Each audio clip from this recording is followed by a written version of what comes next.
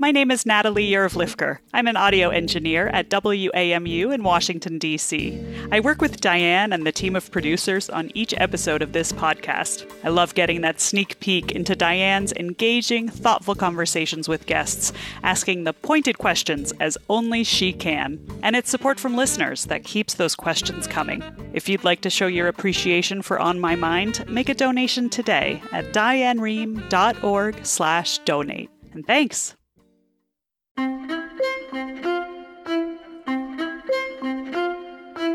Hi, it's Diane.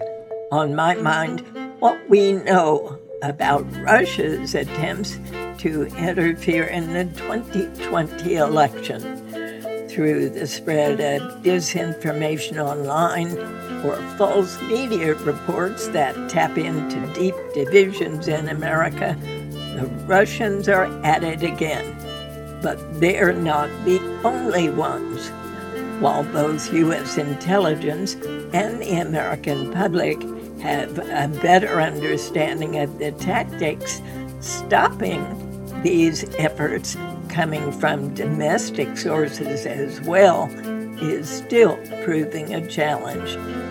Like 4 years ago, the president continues to deny it's happening, or that Russia's actions are a threat to U.S. democracy.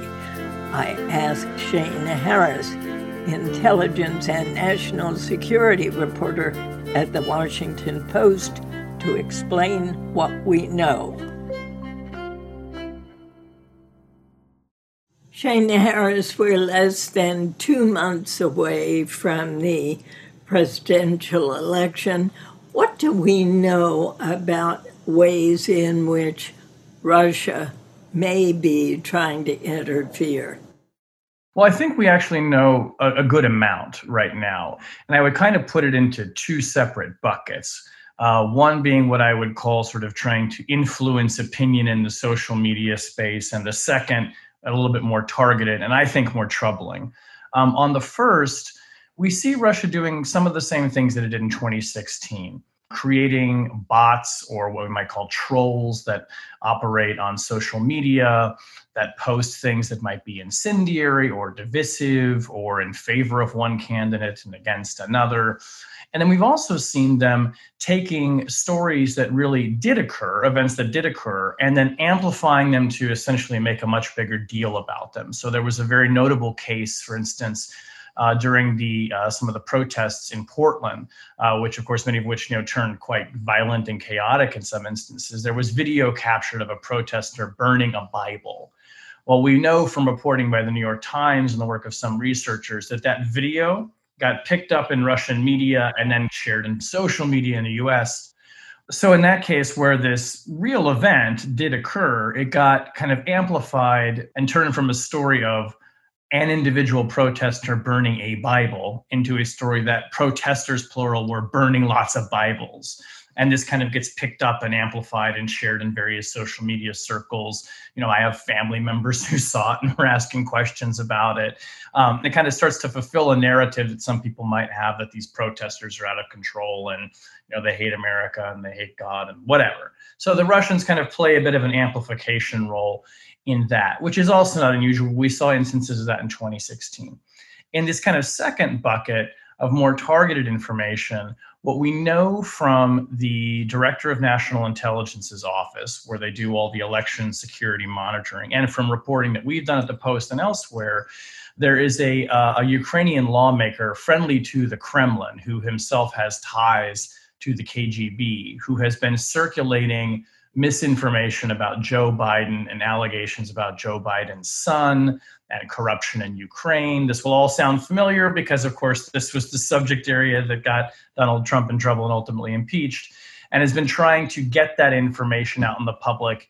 And in one case, we believe even filtering it over to a U.S. senator to try and get him to gin up an investigation into the Bidens, which of course was something that Donald Trump wanted. So they're much more precise, kind of targeted disinformation, misinformation, and that has been flagged by the Director of National Intelligence as Russia's attempt to interfere in the election. What about emails, hacking of emails, releasing them Is there evidence of that? We have no evidence of that yet, which I think is reassuring, or should be. I think most experts I've talked to and people in the intelligence community feel that in 2016, the theft and the leaking to WikiLeaks of DNC emails and Clinton campaign emails was probably the most serious and aggressive operation they saw by Russia that maybe had the most potential to interfere in the election, maybe even change people's minds. We have not seen that yet. Important to remember, though, organizations often, when they are hacked, may not know they've been hacked until the information has been disclosed. So, we only know what we know. We don't know what we don't. But so far, we have not seen the Russians running that play that they had in 2016. What about this website called Ruptly, Ruptly, which is owned by the Russian-backed media network RT? What are they doing? What we've seen from this site, it kind of goes to the earlier example that I was discussing about how a story will get picked up and amplified. We see sites like Ruptly, and also, another I would point to is a site called Sputnik that has been linked to Russia, and the Russian government links, as sometimes kind of like little seed beds where stories will start and then get amplified and picked up by a larger network, maybe RT, and then hopefully possibly into the Western media stream. So when we think about kind of the way that these stories develop, sometimes they'll start on smaller sites like that, and then kind of get a traction. Enough eyeballs are seeing it online, and then grow into something that looks more like a legitimate story because it might have been reported now by a number of different outlets. So we kind of see a little bit of a factory progression, maybe even through sites like that. So how believable are these kinds of sites? How realistic do they look?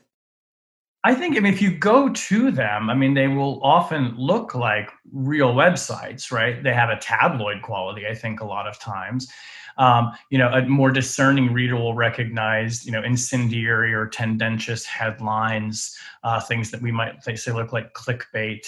But I think if you are just sort of a user on the internet and you're seeing a story go through your stream and you're not necessarily looking at where it came from, but maybe you're just looking at how many times it's been shared, the authenticity factor kind of changes a little bit. You're seeing friends of yours share the story, that might make you more likely to believe it. And frankly, there are American websites that you go to that have screaming headlines and look sort of misleading too, right? The Russian websites in general that we've seen that are trafficking in misinformation and outright disinformation, they look more sophisticated. They have a more kind of Western sort of feel. If you look at, by contrast, Iranian websites, for instance, that have been put up in recent years to try and mirror sites supportive of the Black Lives Matter movement, they have obvious grammatical errors. They don't look like what we think of websites looking like here. The Russians have gotten better at making ones that I think just have a more sophisticated look, or sophisticated enough. So, Shane, President Trump has talked a great deal lately about the hazards of mail-in voting. Then the other day he suggested to people that they actually vote twice. Go ahead and vote by mail and then show up at your polling place. We recently learned of Russia's efforts to undermine confidence in mail-in voting. First of all, what do we know? Second of all, who started this? President Trump or Russia? Second one's a great question. To the first one, so what we know so far comes largely from a bulletin that was put together recently by the Homeland Security Department, and they have a role in election security as well. And what this said was that Russian media, and they didn't identify them precisely, but were spreading stories trying to lend credence to the idea that mail-in voting is not secure and that it's rife with fraud. Now, of course, this is an idea that Donald Trump has been talking about for quite some time, which then leads to the question of, is Donald Trump amplifying what he's reading in Russian sources, or are Russian sources amplifying what Donald Trump is already saying? And regardless of kind of who started it, and I don't know that we know exactly who may have, there is a feedback loop here that now appears to be generated. And if you read that Homeland Security Bulletin, which was only put together a few days ago, and you kind of read between the lines, they're not saying the Russians are amplifying Donald Trump, but they are saying the Russians are trying to amplify claims and allegations and suspicions that are now being discussed in the United States. And of course, the major spokesperson for that has been the president. It really, to me, underscores, the luck that the Russians must feel in some of these operations where, they can expend all of this time and energy perhaps trying to get an idea or a false claim perpetuated online, but the man with the biggest microphone on the planet is kind of doing their work for them in some cases. If people are believing right now in America that mail-in voting is not safe, my suspicion is that's because either they've heard it from the president or he has kind of stoked an underlying concern that they had, and not because they read, an article on RT or Sputnik. Are U.S. investigative agencies looking into this stuff that the Russians are doing, and what are they finding? Well, what we know right now is that intelligence agencies and the Homeland Security Department certainly are monitoring it insofar as they can go online the way you and I can and look at these stories and try to figure out what they add up to. Now, I'm not aware that the FBI is precisely investigating any particular actions by Russia. They are certainly always on the lookout for that. And the U.S. intelligence community, as a matter of course, is always looking into information campaigns by the Russians, particularly more now in 2016 than they were before. The Director of National Intelligence's office has been criticized by Democratic lawmakers in particular for not sharing enough of what it is that they are learning. Democratic lawmakers have said, look, you've put out some statements, they're kind of broad and they're general. There's a lot more detail to that story that we are getting in a classified setting. So what I think that tells you is that in the intelligence community, they are investigating this. They are looking more closely into it. And I think they're coming up with more details. When I talk to sources, what they will say is that, yes, there is more that we have not revealed, but they say it's more that there are just additional details that we don't want to talk about because it might give away how we're acquiring that information. Maybe they're getting it from a human source in Russia, or maybe they have some kind of special electronic access. But what they have said to me is that it's not like the Russians are up to something on a totally different track that we're not aware of, that kind of what we see in terms of the social media manipulation, the attempts to launder this information, through members of Congress or people close to Donald Trump about the Bidens, that does sort of capture the universe of what's happening. Now, again, we only know what we know, but so far it does seem like we're sort of at a 30,000 foot level. Members of Congress may have a little bit more detail, but it does feel like we've got a sense of what the Russians are up to. And the intelligence community is, I think, taking it quite seriously. But is there any indication that the intelligence community is sharing this information with certain Republicans, but not sharing it with Democrats? In other words, has even the sharing of intelligence information become political? Well, I think the bigger concern now is more that they're not sharing enough with either side. And so the Democrats feel that it's not so much that Republicans are getting a special view into this, that they're not, but that the intelligence agencies and the leadership in general have been withholding. Notably, the Director of National Intelligence has said in recent days that he's not going to be giving any in-person briefings anymore to members of Congress about election threats. And the stated concern for this is that information can leak and that things have come out from classified briefings in the press that the DNI doesn't want out. Now, it's a little strange that they're doing this and offering what they say are going to be written briefings, since presumably written material can leak even easier than verbal material. That has led, I think, to a lot of concern, justifiably so, particularly among Democrats, that what the DNI is really doing here is at least in part, perhaps, holding back Because if the truth continues to come out that Russia is intervening in the election, that Russia is trying to denigrate Joe Biden, as the DNI's office has said publicly, that's going to enrage the president. Everyone in the intelligence community understands that the fastest way to set him off is to talk about Russia and election interference, because for the president, that goes back to 2016 and raises concerns for him that his victory was not legitimate, that there is some kind of asterisk by his win, that he only won because Russia intervened. Now, there's no evidence of that, but in the president's mind, that's what the Russia hoax is really all about. So people just kind of try to avoid that as a subject, and I think they're avoiding talking about it to Congress, partly for that reason as well. So to whom is the DNI responsible? To the American people, to the Congress, or simply to the president? I mean, this is outrageous. Yeah, the DNI reports directly to the president, so that's his boss. But to your point about who he's accountable to, yes, to Congress, and yes, ultimately to the public. And what's been the real concern, I think, for lawmakers in particular here is that they can't really exercise their oversight authority over the intelligence agencies, but also over election security, which is, even more important, arguably, as of an oversight mission, if the DNI is not going to play ball with them. If there are things that office knows that it's not going to reveal, what's the Congress supposed to do? Subpoena people? I mean, make it a court fight?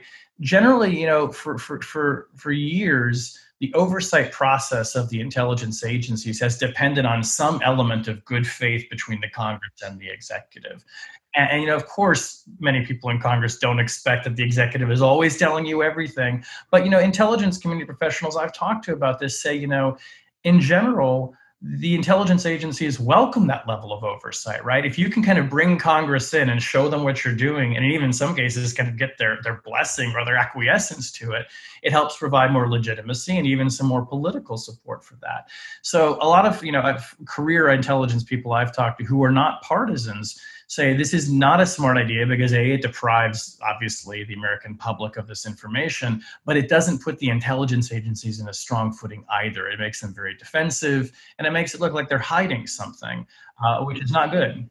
It makes them look as though they're protecting themselves from the wrath of the president rather than protecting the American people from what the Russians are actually doing.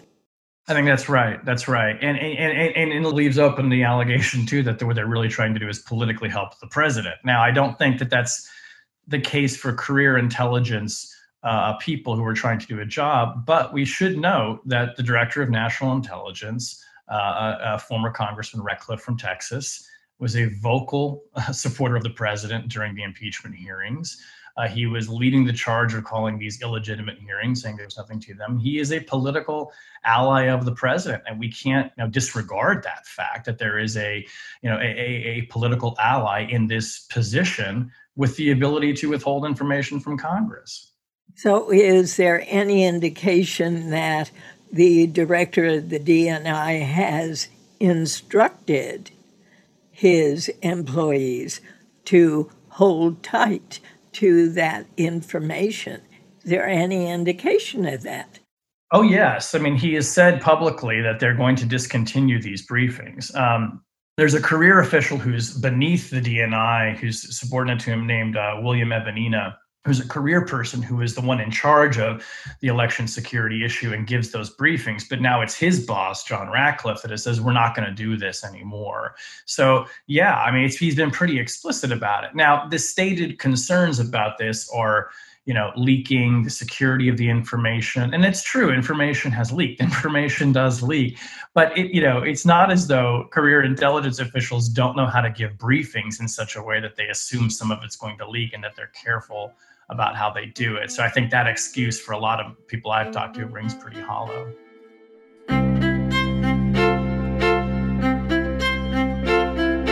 More of my conversation with Shane Harris when we come back.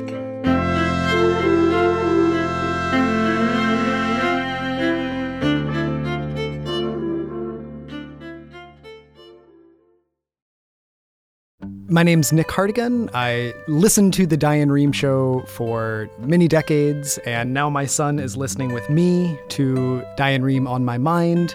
Makes me think of when I listened to The Diane Rehm Show with my mom.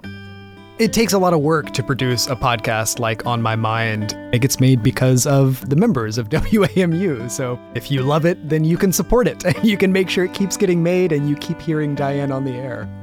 Make a donation at WAMU.org. Here's the rest of my conversation with Shane Harris, intelligence and national security reporter at the Washington Post. Shane, let's talk about the attempts to denigrate Mr. Biden's health and the kind of information or disinformation that's been coming out about him. So we know that President Trump sort of coined this nickname, Sleepy Joe, some time ago during the primaries. And this was, I think both reflecting some anxiety that did exist among voters, but also kind of fanning the flames of this idea that the vice president was too old to run. Maybe he's lost a step. Notably, a lot of these, I would say, concerns were being pushed by the president before the former vice president actually came out and said that he's lifelong dealt with a stutter, which actually helps explain sometimes maybe the way that his speech seems kind of clipped and truncated. And that was interesting that was offering some, maybe antidote to that. But, look, the vice president would be the oldest person ever serving if he were elected. And so the president's played on that, obviously. Now, he kind of backed away from that for a while and has sort of, tried to favor other labels like, well, Joe Biden is sort of a Trojan horse of the left and this kind of thing. But no, it was very interesting to me. Last week, we saw the president's White House social media director, Dan Scavino, tweet out a video that purported to be from an interview that Joe Biden was giving with a local television news station a few years back. And the correspondent is on one side of the screen, and she says, okay, now it's time for our interview. And they cut to Joe Biden on the other side of the screen, and he appears to be sleeping. And the correspondent is saying, wake up, come on, you're on air, we're live on TV. Well, the White House social media director puts this out as if to say, look, we found evidence of Joe Biden asleep during a television interview. Well, one of the people who was one of the co-anchors during that broadcast quickly came out and said, this video isn't real. The way that I know that is because I was here for this interview. First of all, it wasn't with Joe Biden. It was with Harry Belafonte, who is edited out of the video and replaced with a clip of Joe Biden that appears to be, anyway, not of him sleeping, but just of kind of a loop where his eyes are closed to make it look like he is sleeping. So, this is, I pointed this as an example of, that is an altered video, right? That is disinformation. That is showing something that simply did not happen, at least not in the way that it's being portrayed in this instance. And that's being pushed by the White House social media director.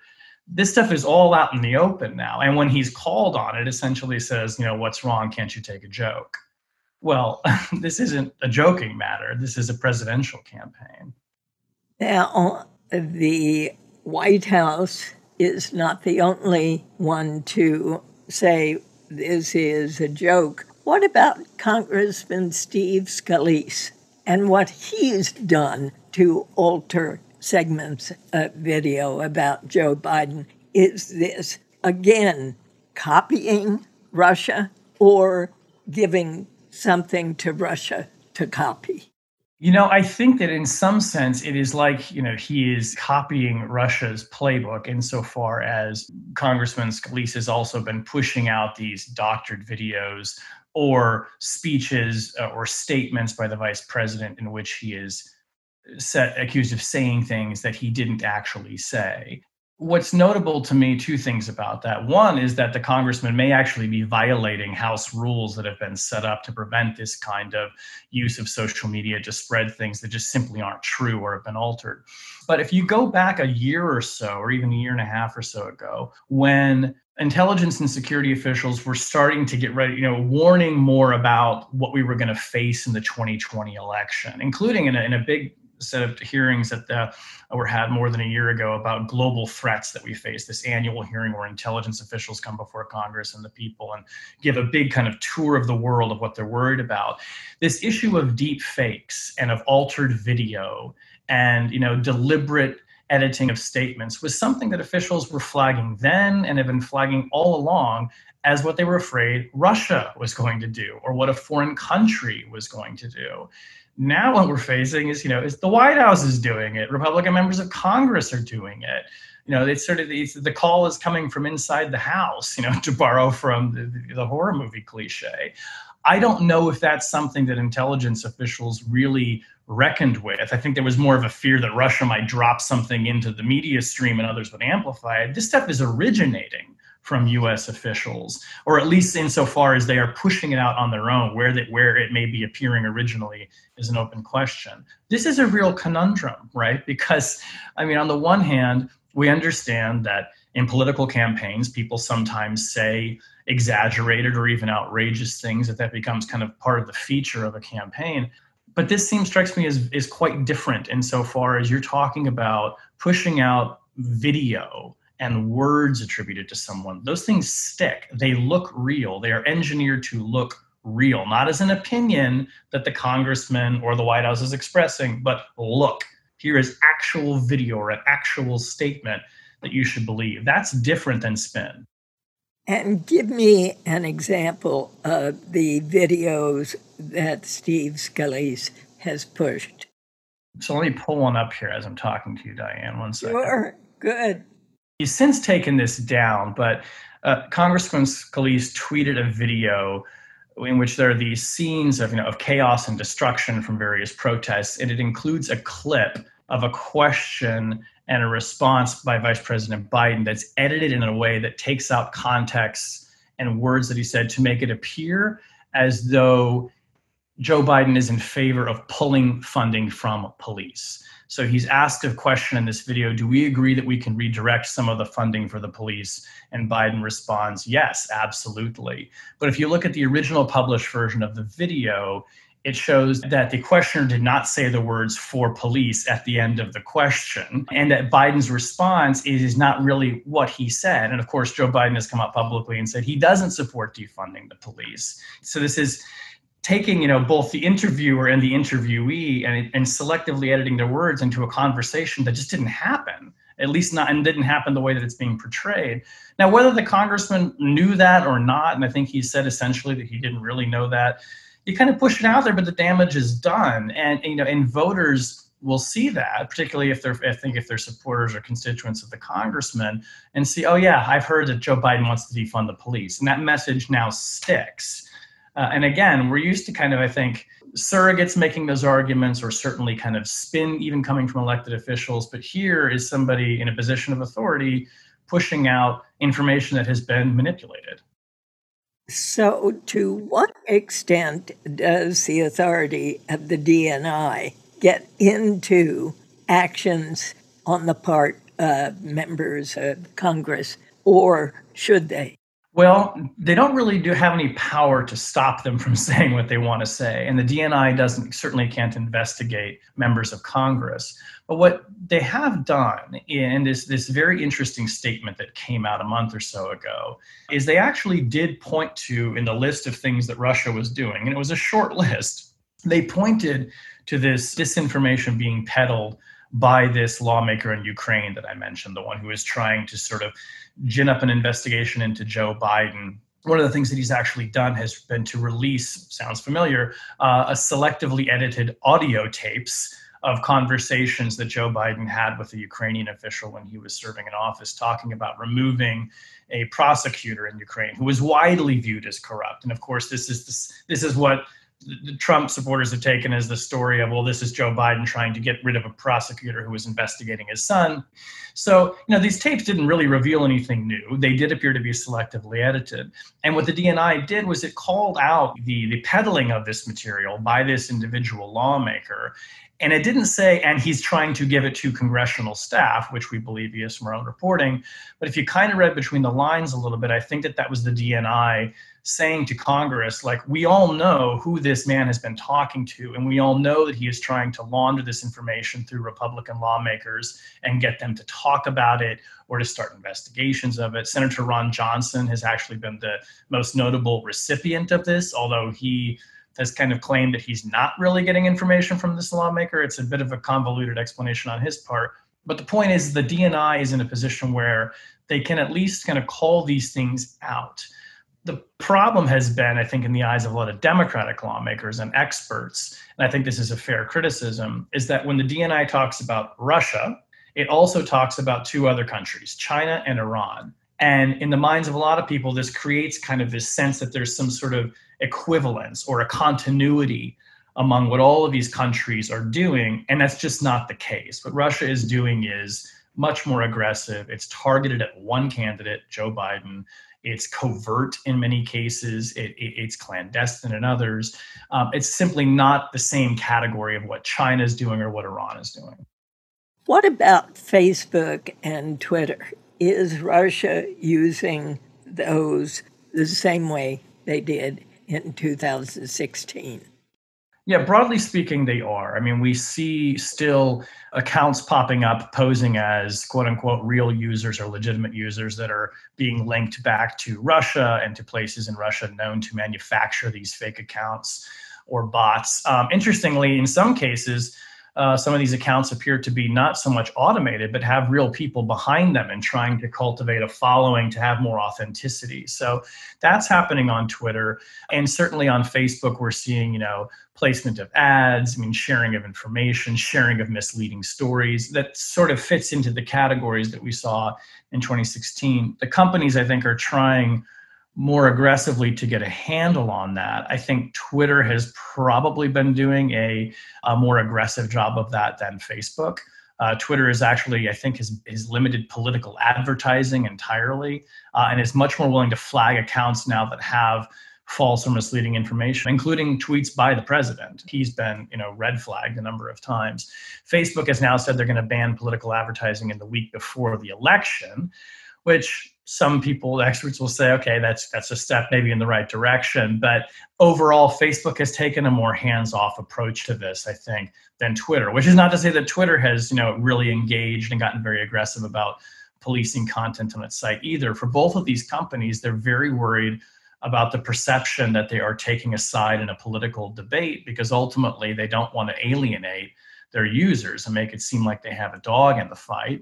And then I think, some of them also have principled concerns about freedom of speech and don't want to be seen as, suppressing that on their platforms, even though, we should be clear, these are private communications platforms. The First Amendment doesn't apply to them. But are they both better equipped to deal with the kinds of things that Russia wants to push? I think they're better equipped now than they were in 2016. They have more people working on the problem. They have better algorithms. Their technology can be tuned to filter some of this stuff out. But, honestly, Diane, if foreign governments want to flood the information space with misleading content, it can happen fairly easily. And I think that, what we have to kind of come to grips with as a society is that these companies are probably never going to be able to separate the wheat from the chaff. And that what's really called for here is for citizens to become more educated and more discerning about what they're seeing, right? Whether that's through news literacy education programs for children in grade school, whether it's public service announcements, I don't know. But I think that if we're hoping for Twitter and Facebook to help us understand what's legitimate information and what's not, we're going to be waiting a very long time for that assistance to come. I find myself wondering how many people are getting their news and information from Facebook and Twitter versus how many are getting it from legitimate sources like the Washington Post, like the New York Times. How can we know?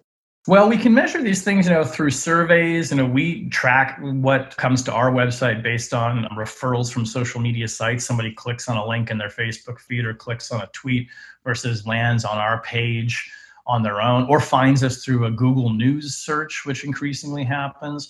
So, I think what the evidence seems to show is that a sizable number of people are in fact just staying on Facebook or on Twitter to see what's there and maybe aren't clicking through to go to those individual sites, or perhaps aren't starting their day simply by going to the New York Times website or to NPR's website or to the Washington Post's website. And this information gets shared within their social groups. I mean, I think it's somewhat anecdotal at this point, but talking to members of my own family, I mean, I've had conversations where someone will see a story that is so, to me, obviously not true or misleading. And I'll say, well, where did you get that? And they'll say, well, I saw it on Facebook. And, there's a kind of a moment of education there where you're like, well, hold on a second. This thing that you're seeing, you're associating Facebook with a publisher and making an assumption that Facebook has verified the information that they're putting on their website. And, you can forgive people maybe who didn't grow up with this stuff the way maybe younger people did for making that mistake. But at some point, don't we all kind of understand now that social media is distinct from news organizations? And for me as a journalist, it's become quite frustrating because I don't have a great answer for how to combat that, because people see something, they read it, they want to believe it, it reflects back to them a set of beliefs they already have. It's very hard to break through that just by saying, well, you saw it on Facebook, therefore don't trust it. I mean, I post my own stories to Facebook, I want people to believe those. So we've been talking thus far about what's happening before the election. Let's talk about what could happen in terms of Russian interference after the election, if there is a delay in results. What are your concerns? My big concerns are that Russia, or for that matter, the president, will rush to judgment as the returns are coming in and try to preemptively declare perhaps a victory. I mean, one scenario that's being discussed by a lot of analysts now is that given that the polls indicate that Democrats seem to be overwhelmingly in favor of voting by mail, Democratic voters, that what you might see is as the election night is unfolding, the in-person votes being counted and it looks like there's a lead for Donald Trump, but as the absentee ballots are voted in the days after the vote, actually it shifts more to Biden. So there's a possibility of that happening. It's those 2 or 3 days of counting that are these extremely vulnerable times when, the president might want to claim a victory or might come out and say, well, I have reports that ballots are being counted late or ballots are being stolen or suddenly ballots are showing up where there shouldn't be any. You can imagine this sort of opportunity for misleading information, disinformation, or frankly, well-intentioned reporting that just turns out to be wrong. I mean, think back to 2000 when the networks were flipping back and forth over calling Florida for Al Gore or George W. Bush. In an environment like that, where information is flying around the internet and people are tuning into Twitter or looking at websites trying to figure out what is the ground truth, that is just a huge opportunity for mischief that you could imagine the Russian government inserting itself into. And of course, you talk about the Russian government, but we are still hearing about Attorney General Barr making references to those 185,000 missing votes or overvotes or illegal votes, and then that story being totally discounted.